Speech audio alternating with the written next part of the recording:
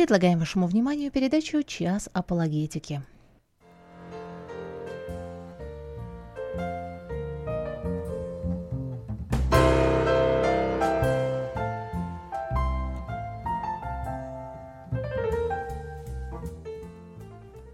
Добрый вечер, дорогие друзья. В прямом эфире на Радио Мария, как всегда, 2 раза в месяц программа «Час апологетики». Ведут ее сотрудники Центра апологетических исследований. Мы говорим о разных вопросах, которые касаются христианского учения, христианской истории, христианской апологетики, прежде всего христианской апологетики. Но это такое большое понятие, которое включает в себя много-много интересного, поэтому время от времени мы приглашаем в эфир людей, которые помогают нам разобраться с вопросами, в которых они разбираются лучше, чем мы. И уже долгое время мы говорим о замечательной, но очень сложной книге «Откровение» Иоанна Богослова с преподавателем Санкт-Петербургского христианского университета Александром Анатольевичем Беляевым. Александр. Добрый вечер, Дмитрий. Добрый вечер, уважаемые радиослушатели. Очень рад, что сегодня у нас есть возможность продолжить тему, тем более мы подобрались к очень интересным текстам, поэтому оставайтесь с нами, постараемся, чтобы вам было интересно. Вы слушаете передачу из архива «Радио Мария». У нас, к сожалению, не очень много времени, всего около 40 минут, но мы сегодня попробуем охватить такой замечательный кусочек, конец 16 и 17 главу. В прошлый раз, это было месяц назад, 4 недели назад, мы закончили рассуждение про 17-18 стих 16 главы, и мы говорили о том, какое место в символике Откровения и Библии занимает землетрясение. Такая сама по себе интересная тема, которую можно продолжать, но если ты хочешь что-то добавить, можем добавить, если нет, тогда двинемся дальше, поговорим про город Великий, тем более, что это как раз такое зачало того, о чем будем говорить дальше. Угу. Мы будем продолжать, потому что по большому счету речь здесь идет об одном и том же событии. Выливается чаша 7 на воздух, звучит голоса, звучит вот эта идея «свершилась». Я не помню, обращали ли мы на нее внимание. По-моему, обращали, да, в нашей последней передаче. Это очень емкий термин. И от этого слова «свершилось» происходят вот эти дальнейшие события, молнии, громы, голоса. Мы говорили о том, что это такой достаточно устойчивый порядок словосочетаний, включая землетрясение, которое является собой теофанию. Это связано с событием тоже исхода, что-то подобное. То есть каждый раз, когда Бог себя являет, происходят вот эти события. Поэтому все, что вот это творение, когда происходит в движении, это значит, что приближается Бог. Да, и землетрясение, эсхатологическое землетрясение, это также такой серьезный маркер, на который мы должны обращать внимание. Но текст нам говорит о том, что это великое еще было землетрясение. И действительно, мы сейчас подходим к теме великого города Вавилона. На самом деле, мне кажется, это очень актуальный текст. Это крайне актуальный текст для нас, потому что здесь в этих образах скрыты очень такие практические точки, да, для каждого христианина, живущего в этом мире, поэтому надеюсь, что дискуссия у нас будет не только богатой с точки зрения экзегетики, библистики, но также с точки зрения именно практического преломления этого текста. Отлично, ну тогда давай начнем сначала. 19 стих. «Город великий распался на 3 части, города языческие пали, Вавилон великий воспомянут перед Богом». Ты говоришь, что город великий – это Вавилон. Почему мы отождествляем город великий? На самом деле город великий и город Вавилон, вот здесь вот серьезный вопрос интерпретации, да, то есть каким образом мы истолковываем. То есть город великий, может быть это Иерусалим, да, может быть Иерусалим, может быть там скрыт образ Рима, может Вавилон или да. То есть, но здесь мы, если попытаемся географию апокалипсиса сопоставить с географией как бы нашей, то есть, может быть, даже геополитикой или политикой, там, устройством какого-то отдельного государства, то мы неизбежно придем в тупик, потому что география Откровения, она уникальна, то есть, можно даже так сказать, есть такая своя антология в апокалипсисе, да, то есть своя картина бытия, и человек, когда он читает этот текст, он в нее погружается. И, конечно же, когда у него возникает вот это желание, оно, как правило, возникает выйти из этого мира и потом посмотреть на свой и сказать, а где, да, что это за город великий в конечном счете, то найти эту точку очень сложно. Безусловно, какая-то проекция есть, но там присутствует своя такая матрица бытия, и города в данном случае, они имеют такой тоже собирательный образ. И вот в прошлый раз мы тоже, по-моему, это упоминали в предыдущих передачах, и еще раз упомянем, что идентифицирует тот или иной город крайне сложно, потому что там, допустим, есть текст «Содом и Египет», город на 7 холмах, где и Господь наш распят. И вот это вот такой собирательный образ, мощный, да, одного града, и при этом характеристики идут с 3 разных городов. Поэтому здесь у нас либо мы говорим о том, что это город великий, какой-то еще город, но поскольку дальше идет речь о Вавилоне, вавилонской блуднице, опять же, о городе на 7 холмах, то мы в данном случае их идентифицируем, но объединяем, но и объединяем именно в антологии апокалипсиса, в той картине мира, которая предстает перед нами в книге Откровения, потому что,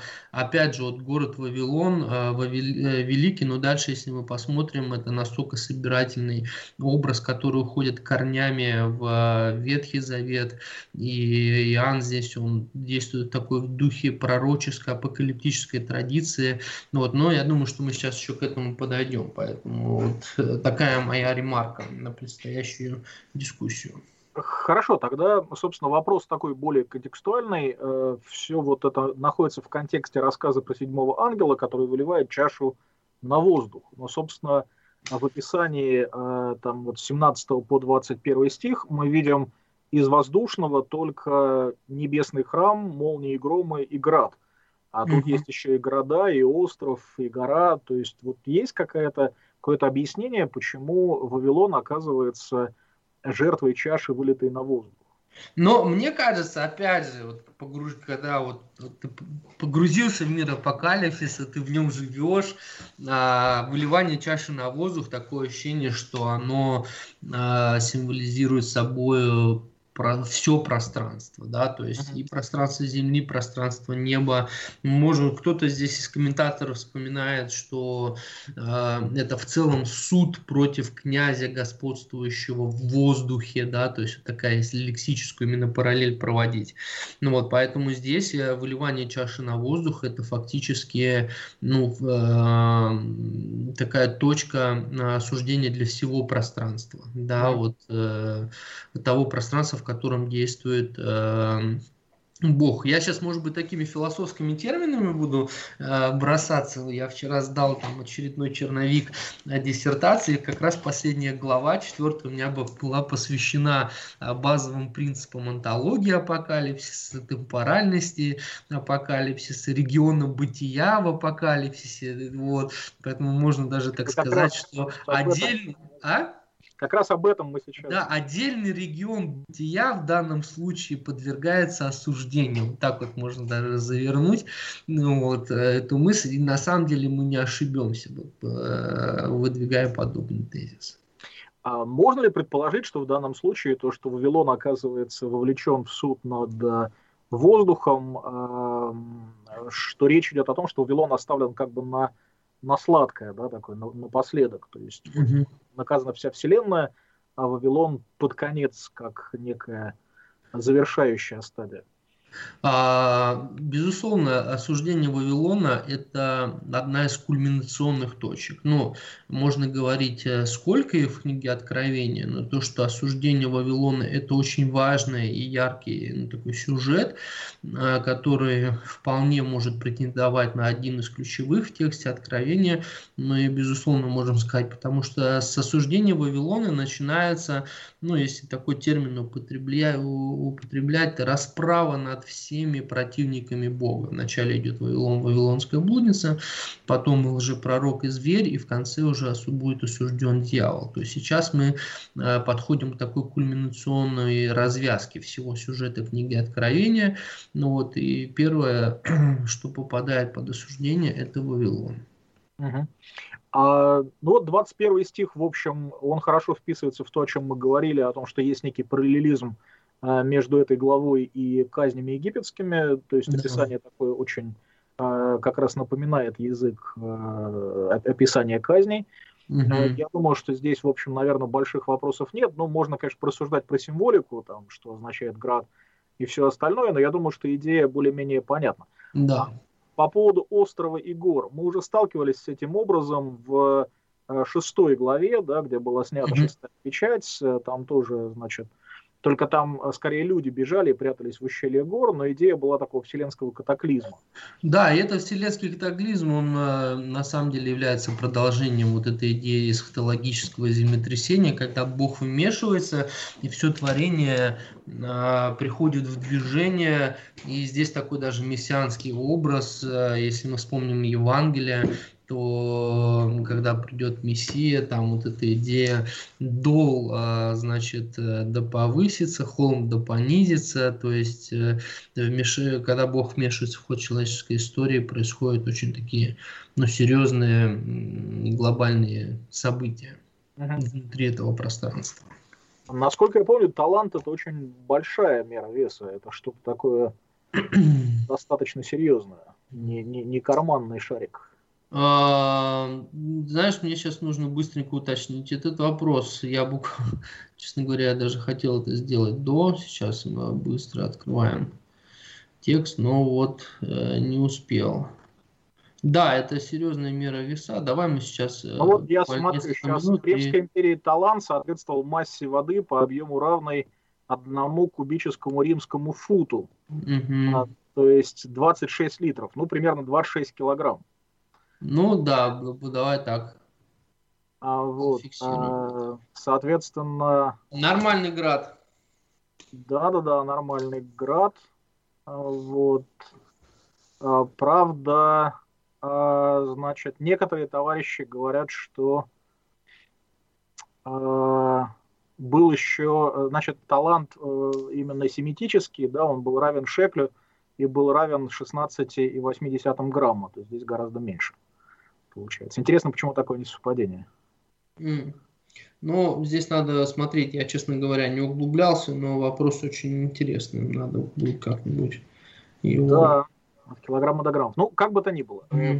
Град ведь на самом деле впечатляющий был, раз об этом пишут, будет, раз или был, или будет. На самом деле, в принципе, если сегодня с неба падает град размером с куриное яйцо, то этого уже достаточно для того, чтобы разрушить, в принципе, все, я бы даже сказал, жизненно важные объекты инфраструктуры человека.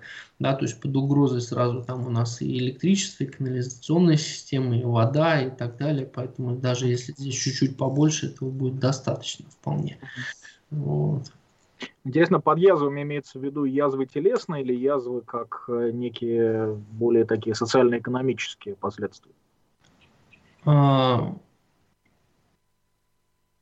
Хулили Бога за язву от града, потому что, да, я теперь увидел, когда мы говорим, вообще в целом, да, вот этот отрывок текста, он, как мне кажется,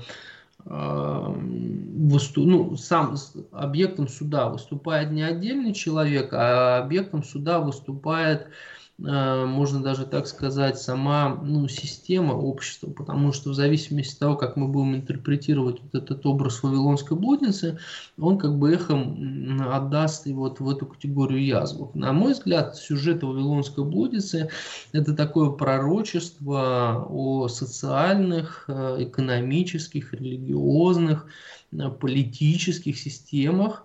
Я скажу не только будущего, но я скажу прошлого, настоящего и будущего. То есть любая вот эта богопротивная система, которая включает в себя, как я уже сказал, социальное, экономическое, религиозное и политическое измерение, здесь вот она будет подвержена вот этому осуждению. Поэтому, если говорить о язвах, то мы можем говорить об их порочности.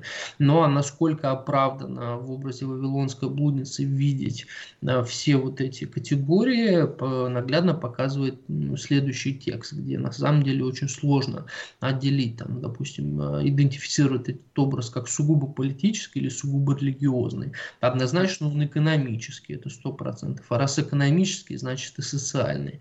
Поэтому я для себя вот этот образ вавилонской блудницы рассматриваю в такой многогранном, что ли, измерении. Хорошо, ну раз мы дошли до конца 16 главы, давай подведем некий итог промежуточный. Да, вот у нас 7 чаш выливается 7 ангелами. Что мы получаем в конечном итоге? Да, вот происходит этот суд, к чему мы приходим? Откуда мы начинаем дальнейший отчет в 17 главе?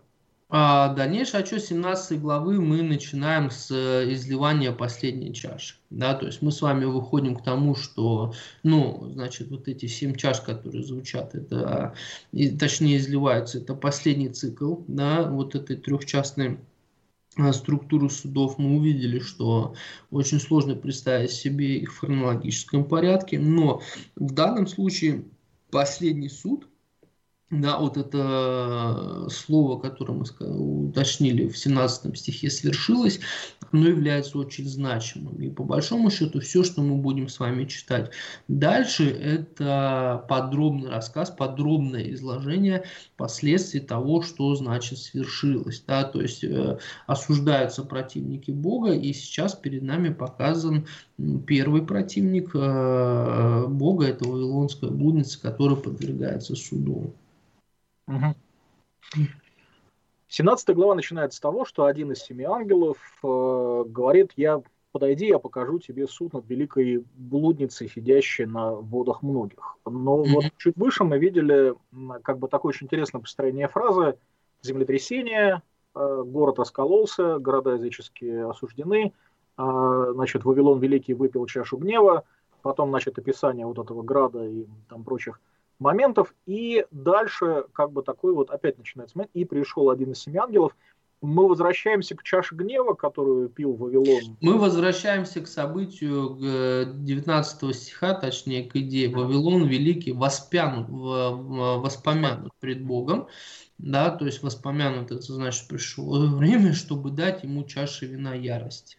Да, то есть и сейчас дальнейшее повествование это просто более детальное и последовательное изложение, да, вот этого краткого утверждения. Но в книге Откровения мы уже привыкли к этому, читая, я надеюсь, что и наши радиослушатели, что когда мы читаем какой-то тезис, повествование, потом мы встречаем то же самое, но уже в таком более детальном представлении. И здесь тоже нам сказано, что Вавилон воспомянут, сейчас ему будет дана чаша ярости.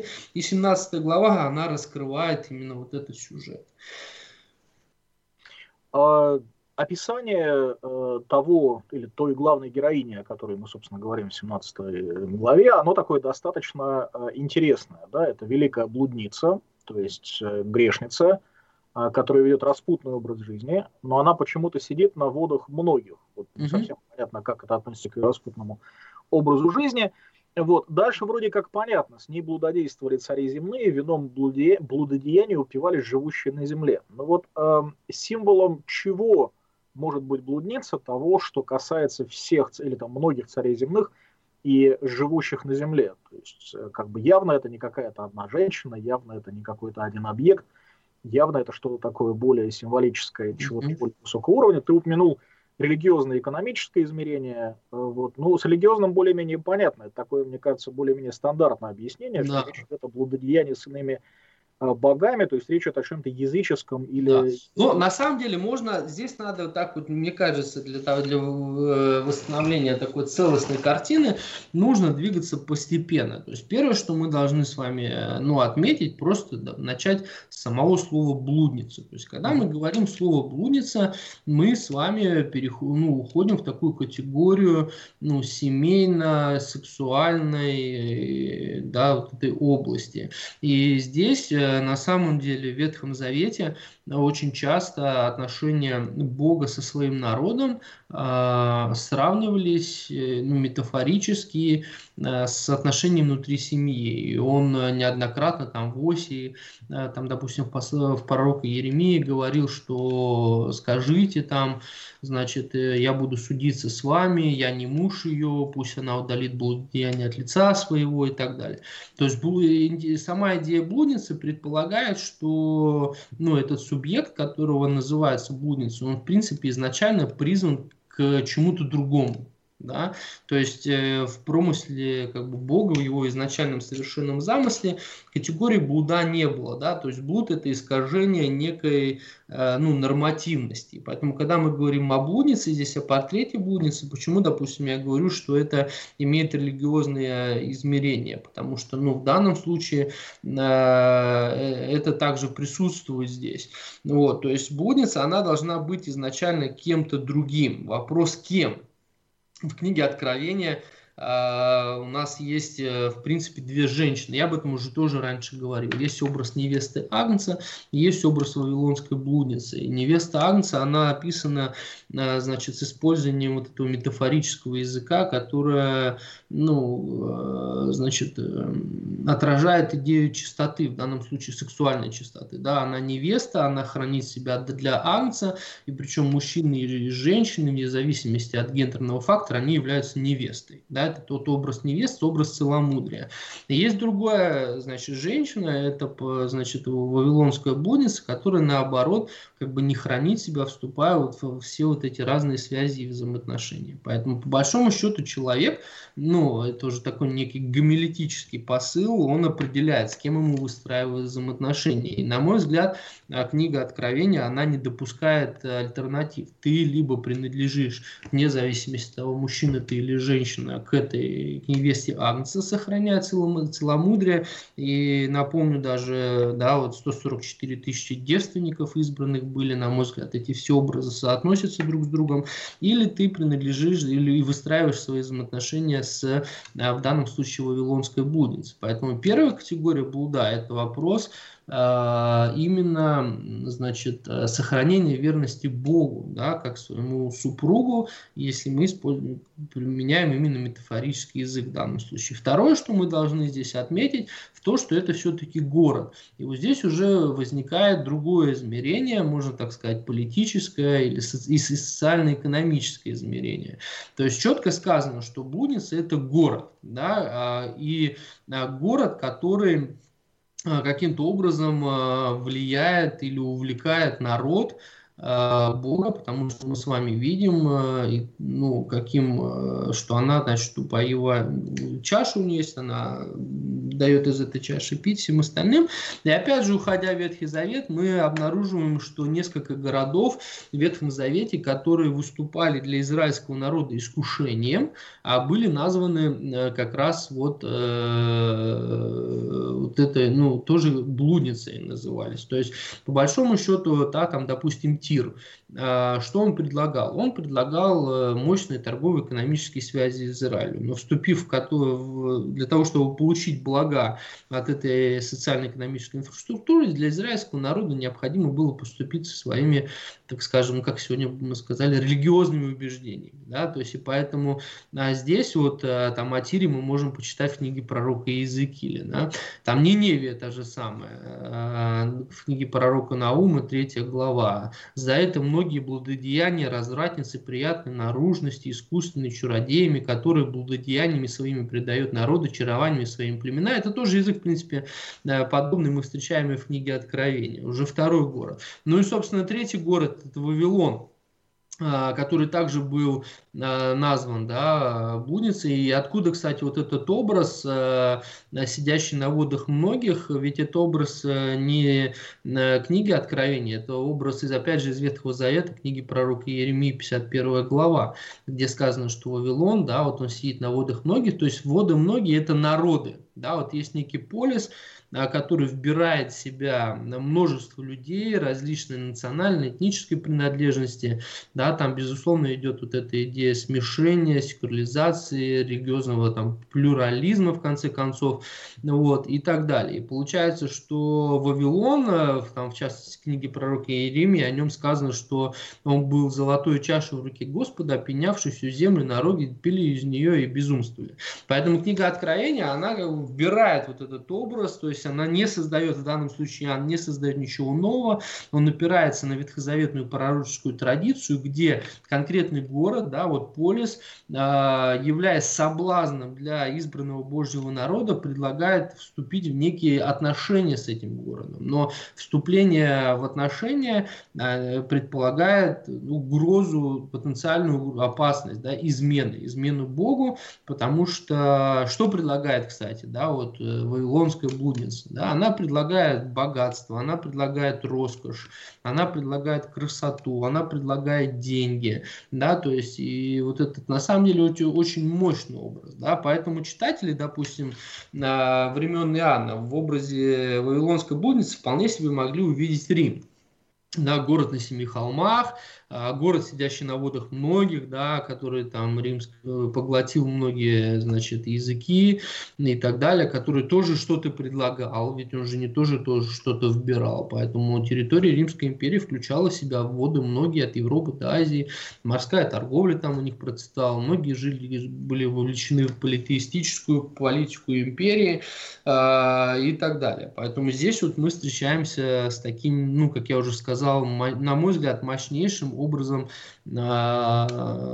книги Откровения. И такая точка практического заземления, ведь, по сути дела, если мы возьмем современный полис, вне зависимости от того, любой, ну, вот, да, там, любой мегаполис мы возьмем в любом государстве, да, то есть у него всегда есть что дать, у него есть всегда что предложить, но также он является, то есть содержит в себе высокую вот эту концентрацию искушений, испытаний как бы верующего человека, да, то есть концентрация финансового благополучия, концентрация греха также превалирует. Поэтому здесь вот это, на мой взгляд, очень интересно. В 3 стихе мы сталкиваемся с очень интересным образом. «Повел меня в духе в пустыню». Ну, сразу возникает такая четкая ассоциация с... Ну, даже больше, чем одна ассоциация, потому что пустыня вообще играет такое очень важное место Божьего откровения, а тут, значит, Иоанн идет в пустыню, но вместо откровения Божьего видит там нечто непотребное. Вот, насколько нарочито этот момент? Да, это опять же к вопросу о регионах бытия в апокалипсисе. Да, пустыня – это пространство чего?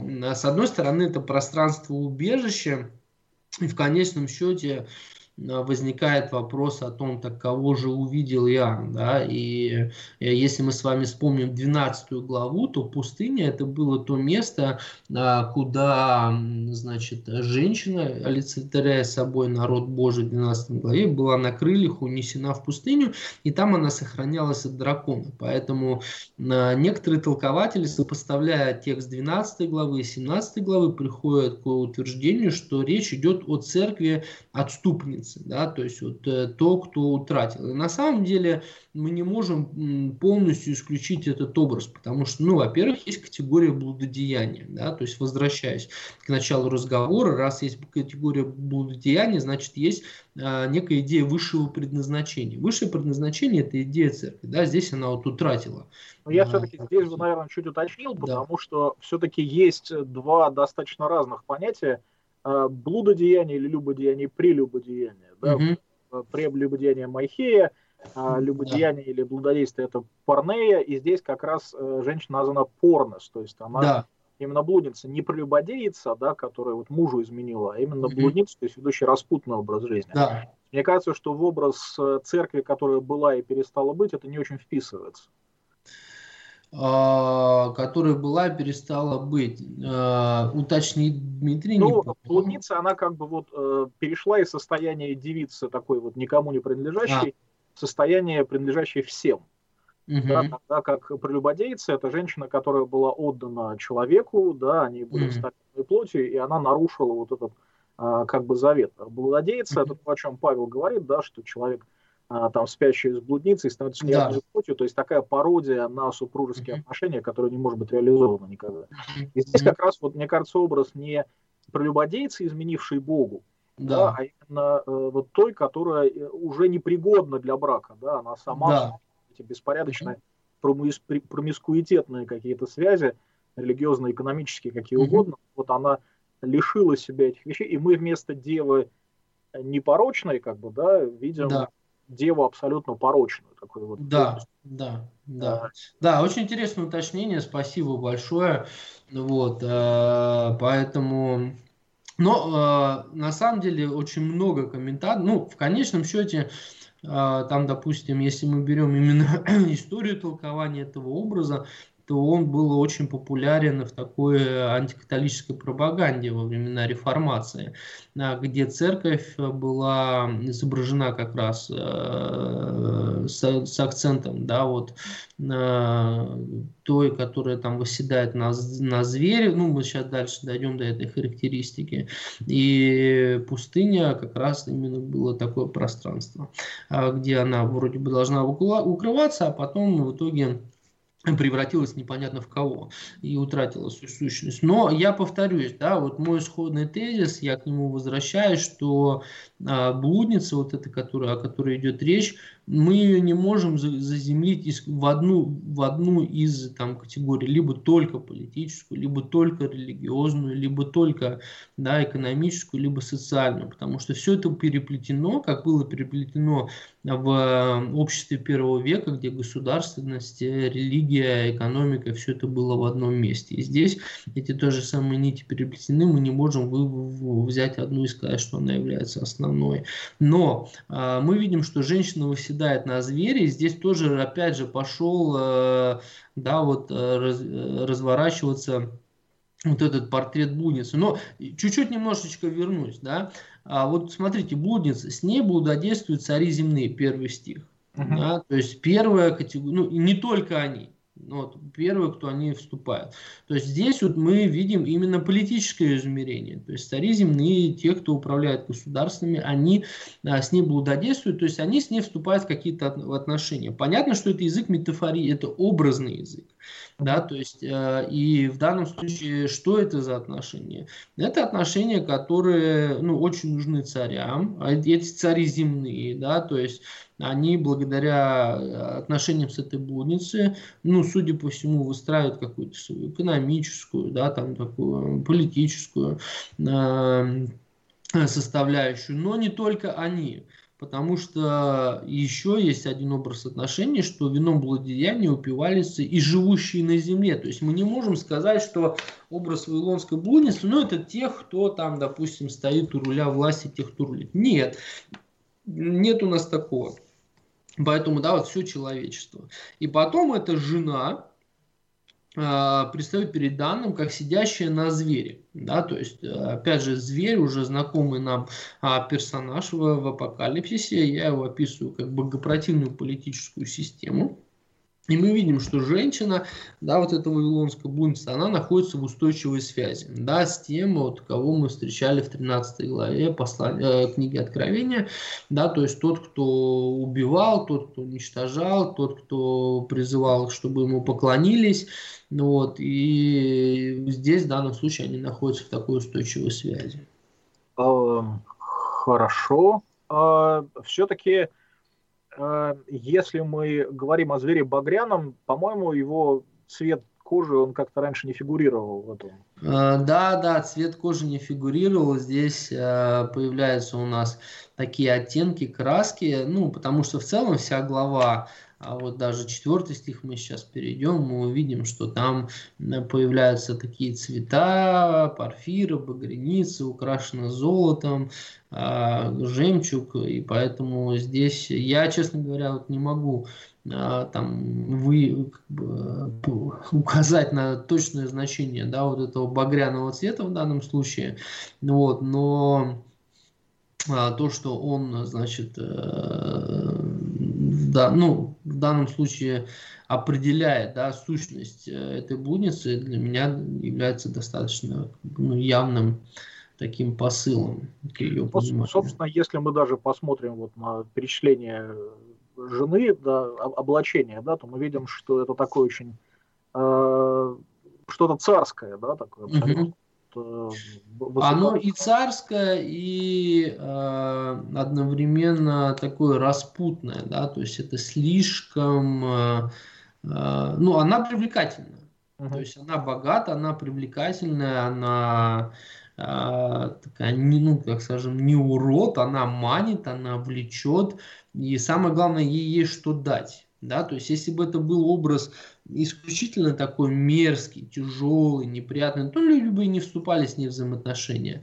Нет, есть то, чем она привлекает людей. Это то, что ищут люди, и то, что она им предлагает. Да, то есть, она им предлагает как раз, да, вот это экономическую, ну, экономика, золото, блеск, ну и еще вот вместе с этим мерзости, нечистоты, да, такая вот совокупность всяких греховных пороков, вот, которые также кого-то влекут. Я думаю, что здесь нужно сделать один такой важный комментарий, важную ремарку. Может создаться впечатление, что мы имеем в виду, что любая политическая деятельность или любая экономическая деятельность, она как бы втягивает нас в вавилонскую блудницу. Я думаю, что мы все-таки не имеем это в виду. Нет, конечно же, мы не имеем этого в виду, но при этом человек, который, значит, ну, я повторюсь, на мой взгляд, для христиан первого века здесь очевидно четко прослеживался Рим. Да? Римская империя – это образ такой пророк, ну, мы можем аргументировать достаточно сильную базу аргументационную подвести под это, учитывая пророческую традицию, апокалиптическую традицию иудейскую и так далее. Но при этом вызов для нас заключается в том, что современный человек, он, в принципе, может столкнуться, а может и не столкнуться. Да, но в истории христианства, если мы с вами знаем, то, ну, для меня, допустим, каждый раз, когда я вижу, как какой-то богопротивный, очевидно, безбожный институт подавляет, да, вот народ Божий, ну, допустим, лишая его возможности получения каких-то экономических и социальных благ, как, допустим, было в Советском Союзе. Да, людям не давали получать высшее образование, не давали им высшие руководящие должности. А сегодня в разных странах СНГ, которые формально являются светскими государствами, человек-христианин не может занимать руководящие должности. Ему говорят: отрекайся от Христа, и будет у тебя позиция, будет у тебя влияние, будет у тебя совершенно другой достаток. Вот здесь, вот, мне кажется, в этой точке как раз и происходит, да, вот это событие, когда вот эта вавилонская блудница, она манит человека, говоря: предай свои ценности, раздели ценности мои, и я тебя обогащу, да, я тебе дам ресурс. Вот. Поэтому, конечно же, не любая, но и на мой взгляд, она присутствует сегодня в мире. Мне кажется, мы остановились на очень хорошем моменте, потому что тема тайны, она как раз получает развитие в дальнейших стихах. Я надеюсь, в следующий раз, если Господь даст, мы живы будем, он не вернется раньше, поговорим на эту тему. Вот. Но буквально остается совсем немного времени. Дорогие друзья, напоследок просто напомню, что у нас вышел очередной номер Вестника, 82-й, в котором есть интересные статьи, в частности, касающиеся доказательств воскресения. Там замечательная статья по поводу исповедания, которое Павел приводит в 15 главе 1 послания Коринфянам. Там есть очень большая статья, объясняющая суть документальной теории для тех людей, которые с ней не сталкивались, и объясняет ее слабости. И кроме того, как вы помните, у нас по вторникам в 7 часов выходит своя программа «Аргумент» на YouTube. И вчера с моим давним хорошим другом, собственно, не только моим, но и Александра, пастором Александром фон Шмидтом, мы говорили на очень важную тему, которая называется «Песня песни царя Соломона». Книга безумно интересная, но при этом безумно сложная. И самое замечательное, что это был ровно 100-й выпуск нашей программы «Аргумент». Так вот оно совпало. И Пасха, Воскресение Господне, и 100-й юбилейный выпуск, и такая замечательная тема. И передача была хорошая, поэтому искренне вам рекомендую ее посмотреть. К сожалению, время наше истекло, мы будем заканчивать. Большое спасибо, Александр, за то, что присоединился ко мне сегодня. Спасибо большое, Дмитрий, за приглашение. Оставайтесь с миром и служите Господу с радостью. С Богом. С Богом.